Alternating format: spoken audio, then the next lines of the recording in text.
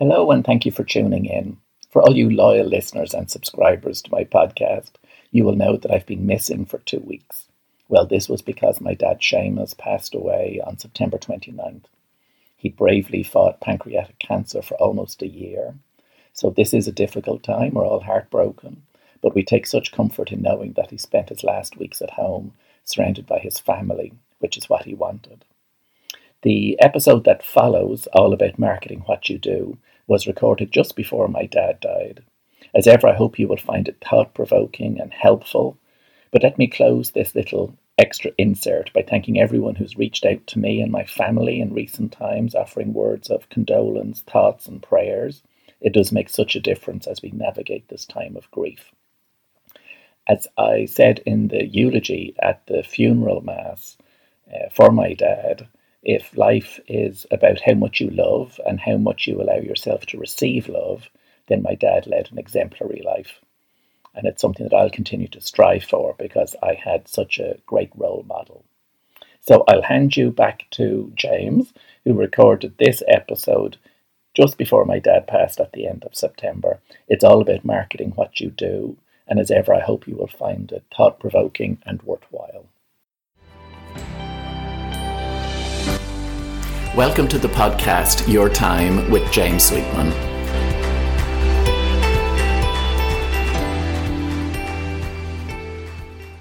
Hello and welcome to this week's episode of Your Time with James Sweetman. Thank you for tuning in. The topic this week is marketing. Now, that's a term I first came across in the early 1990s in a textbook, back when I was studying in college, I think. And then towards the mid-90s, the insurance company I worked with at the time brought in a marketing specialist. And I think at the time there was great skepticism and wonder and even sarcasm within the organization, a traditional insurance company, because they were wondering, what does this marketing person do who has been installed in a desk on the fourth floor? You know, I smile when I think back on that now, because in this age of social media, we're all really marketeers. As a business owner myself, I use marketing within my own business, and many of the key aspects of marketing I touch on and explore in the talks and workshops I deliver under the umbrella heading of personal branding or leadership branding. In that area, one of the quotes that most speaks to me is by Tom Peters, the management strategist, who says, "We are all the CEOs of our own companies, me incorporated. To be successful in today's world, our most important job is to be the head marketeer for the brand called you." So that's a fancy definition that I use for personal branding. A more simple definition, perhaps that cuts to the chase, is personal branding is what people say about you after you've left the room. And that's applicable for all of us, employees, solopreneurs, business owners, from a marketing perspective. And that's where my focus this week is really going to be for all those business owners, managers, sole traders out there. I know I've many of you tuning in. We're going to look at it in terms of getting back to basics, because let's face it, the whole COVID-19 crisis has any of us who are involved in business reassessing what we're doing. And certainly for me, I'm going back to the basic principles of marketing as I do that. One of the formal definitions for marketing that I came across was the activity, the set of institutions and processes for creating, communicating, delivering, and exchanging offerings that have value for customers, clients, partners, and society at large. You know, as ever, these definitions semi-wreck my head. I've also come across a more humorous one where marketing was defined as the art of telling stories that are so enthralling that people lose track of their wallets. And as ever, there's always a grain of truth in some of those humorous ones. But for me, marketing is really about connecting what you do, what you excel at, with your ideal audience in a meaningful way. That's how I like to view it, and that's going to be the focus for this week's episode. As I've lived and learned many marketing and business lessons over the last, nearly 20 years of being in business, my focus when I think of marketing tends to fall under three different headings: audience, leveraging or linking what it is I do with that audience, and then harnessing my uniqueness as well. And they'll be the three prongs of attack this week, the three headings that I'll explore. So let's jump straight in. Audience, sometimes in traditional marketing terminology, it's one of the four P's: the people, or segmentation, to give it another phrase. But for me, it really comes down to asking ourselves as business owners, who are our audience? Who are our stakeholders? From a marketing perspective, this is a pure segmentation exercise. It's very difficult, and it's often counterproductive to attempt to be all things to all people. Think of it from a nutrition point of view. No one likes a bland, flavorless curry. Sometimes we need to spice things up a little to stand out. The smartest way to do this is to focus your energies on where they will have the most impact. There's a quote I came across recently. I'm not sure the source of it, but it was, "Don't try to be something for everyone, but be everything to someone." Now, that might apply to dating apps as well. I don't know. So as a business owner, even if you're in an organization yourself as an employee or manager, important to know who your ideal customers are. That's a question that I will often ask, because with everything I do, I'm trying to satisfy or think about the needs of the people I want to work with. So therefore, questions worth pondering are, who are your ideal customers, and what are they thirsty for, or what are their needs? What challenges or issues do you help your ideal clients overcome? You can take this a step further by writing out a paragraph about your ideal customers. You give them a name, a persona.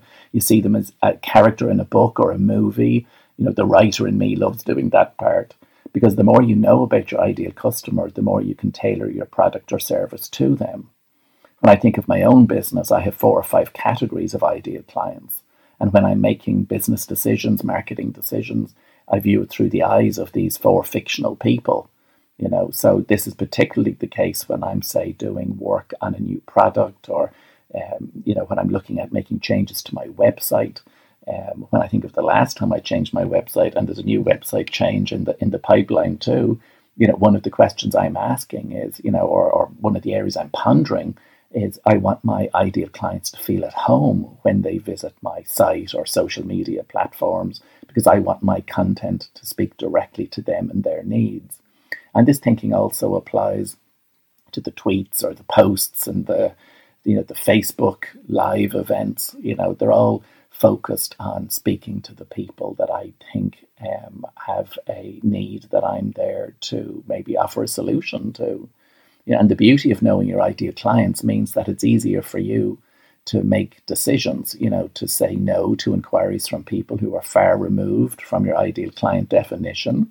And of course, by saying no, for people who might be too stressful to work with, or where your offering is not a direct match to what they are seeking, that gives you the time and the headspace to focus your energies where they will have impact. And that's with your ideal customers.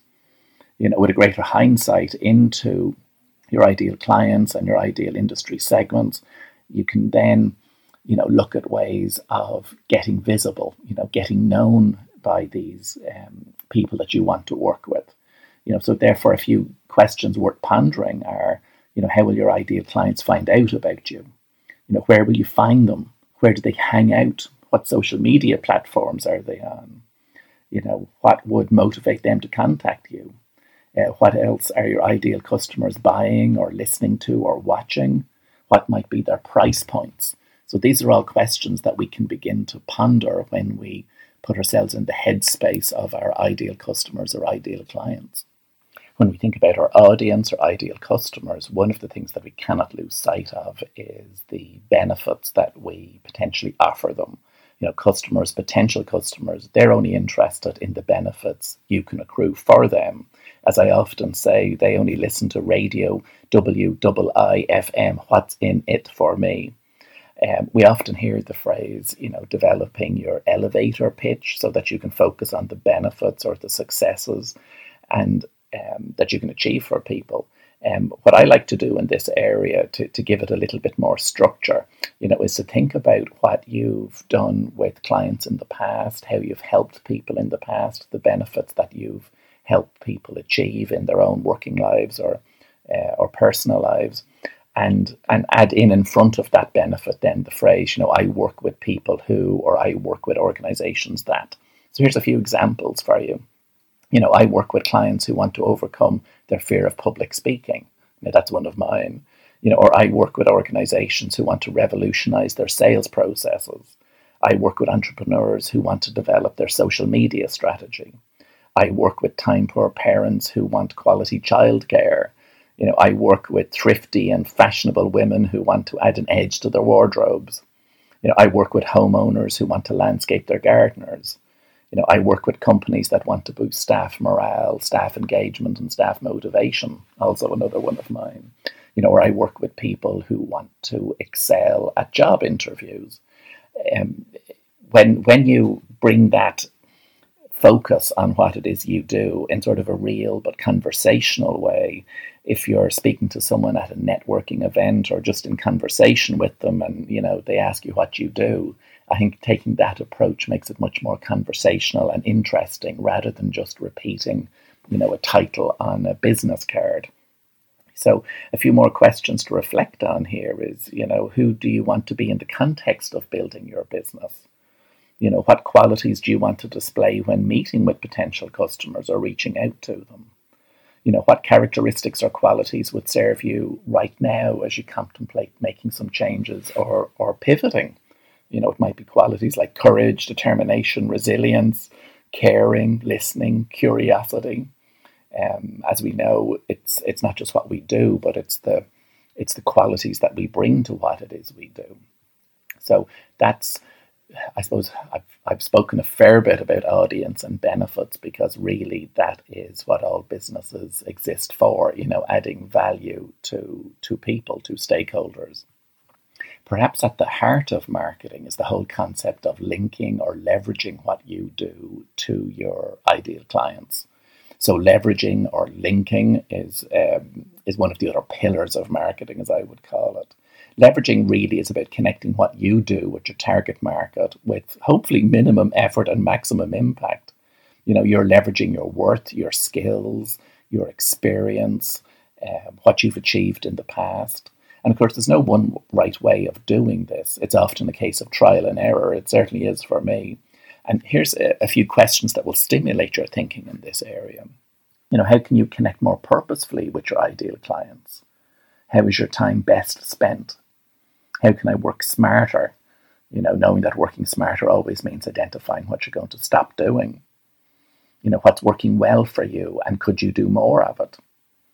How could you make an existing strength even stronger? How could you use social media to link what you do with others? One of the things to bear in mind with social media, and I see it a lot, is that people just advertise what it is they do rather than offering something that's of value to potential clients or starting a conversation with people. As I always say, if people are chasing me for business, I'm running in the other direction. There's another L word or word that begins with the letter L that for me goes to the heart of marketing, or at least my approach to it. It's probably unique to me. It's not one that I've come across in any marketing textbooks, but that word is love. We've all heard the phrase, love what you do and you never have to work another day in your life. Now, for me, that adage is only partially true. It's true in the sense that you're getting meaning and joy from your business and what it is you do. But of course, that doesn't mean you don't have to work at it. You still have to put in the hours working both in and on your business. For me, of course, business is not just about the logical and the rational thinking, because not all wisdom's in the head, as we know. Wisdom is in the heart. I know I've made a lot of my best decisions when it comes to my business just based on gut instinct. And when I think about the work I do with clients individually or in groups and even with my writing, when I speak and act from the heart, I find it tends to go to other people's hearts. And that is the best and most natural form of influencing skills. People do not buy or buy into something unless they feel positively about it. And when you love what you do, it's contagious. People will want to tap into your energy and your enthusiasm. Just think about the people that who are passionate about what they do. Their personality shines bright and we're attracted to them. We may not have the same interests they do, and of course the world would be boring if we were all the same. But their passion stirs your own passion. In this area, I often think of the concept of all work. Your work is an avenue for bringing more love into the world. So with that in mind, a few reflection questions. How can I fall more deeply in love with my business? How can I put more of my heart into what it is I do? As not all wisdom is in the head, what does your heart tell you right now? As I say, people don't just buy what you sell or what you do, they buy the love that you put into what it is you do. You've probably heard of that famous Judy Garland quote, always be a first-rate version of yourself and not a second-rate version of someone else. You can use that for a life lesson, but also it works in terms of marketing and business marketing. And it leads us into that third element I'm going to focus on in this episode, which is about uniqueness. There may be many competitors in your industry, but no one can replicate your personality and your unique experience. We all know that it's important to play to our strengths, but this doesn't just mean skills or competencies. It also means your personality. We relate well to people who are open, honest, personable, approachable. Just think about the people that you follow online or watch on YouTube. They tend to have that, honest, personable, consistent, engaging personality. It's not just the information that they're sharing, but how they're sharing it that is engaging with their audience. The foundation of all of this is your unique selling points. It's your uniqueness. It's your personality, your experience, and your personal story, and that's how you stand out. As I often say to people, and as I often try to remember myself, you are the key differentiator in your business. That bears repeating. You are the key differentiator in your business. When I started my business nearly 20 years ago, it was common for sole traders like me to try to pass themselves off as corporations, using the word we instead of I, or our instead of my in the promotional materials and maybe graphics of these skyscrapers. You don't see that as much anymore. Those days are gone. The advent of social media and the welcome trend of authentic leadership means that people simply just want to relate to people. In marketing terminology, it's no longer about business to business trading or business to consumer. As I see it, it's all just people to people. As the strategist and author Charles Handy said many years ago, organizations are nothing but the people in them. One of the simple ways to start celebrating your uniqueness is using personal, emotive words in your online profile. And I've seen this in recent times, even on the most businessy platforms like LinkedIn, where, generic business speak, such as proven track record is being replaced with more emotive language, such as I'm passionate about. This open, honest, and personal approach makes you relatable, real, and those qualities I think have to be in place before, anyone would want to do business with you. That's how I feel anyway. So a few reflection questions here under this umbrella heading of uniqueness. What is unique about what you do? What is unique about you and your business that perhaps no one else can replicate? What's unique about your approach? What niche are you developing? What do you want to be known for? How can you demonstrate your credibility? What aspects of your personal story and experience would enrich your client offering? What's the experience you want customers or potential customers to have when they interact with you? That last question is a pure marketing and branding question. What's the experience you want customers or potential clients to have when they interact with you? Because they will have an experience. They will use words to think about or to describe their interactions with you. And we want them to be positive. So again, something else that's probably not found in traditional marketing books is the concept of enjoying what you do. If we're not alert, work and often life can easily slip into an endless and sometimes mindless routine of mundane obligations. There's the constant and never-ending chores and commitments and activities. With all of these demands on our time, sometimes we can end up feeling that we're striving but never arriving. If we feel that the ingredient, or if we feel that often the ingredient that's missing is that sense of joy or enjoyment or even a sense of fun from what it is we do. I always think in this area, and it's something that I always try to adhere to myself, is that, I don't want to take myself too seriously. I'll take my work seriously, but I never want to lose the ability to laugh at myself. And this is an engaging quality. It's being human, and it's, how we relate to people, and then other people see us as someone who is genuine and authentic.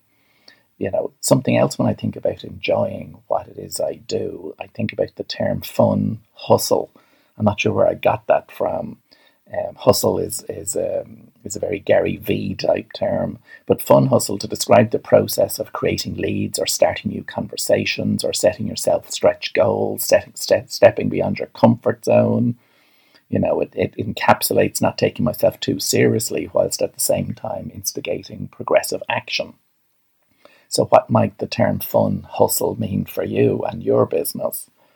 Maybe there's a different term that you could use to describe your state or frame of mind that would serve you best as you continue to work on your business. So as I move towards close of this week's episode, which has been a slightly more businessy episode, a quick recap. So marketing, as I see it, is about having meaningful conversations, ways of linking what it is you do with your ideal customer, and then having given some thought to who your ideal customers are, which aids decision making in every aspect of your business. Now, what you're doing connecting with the people that you want to connect with.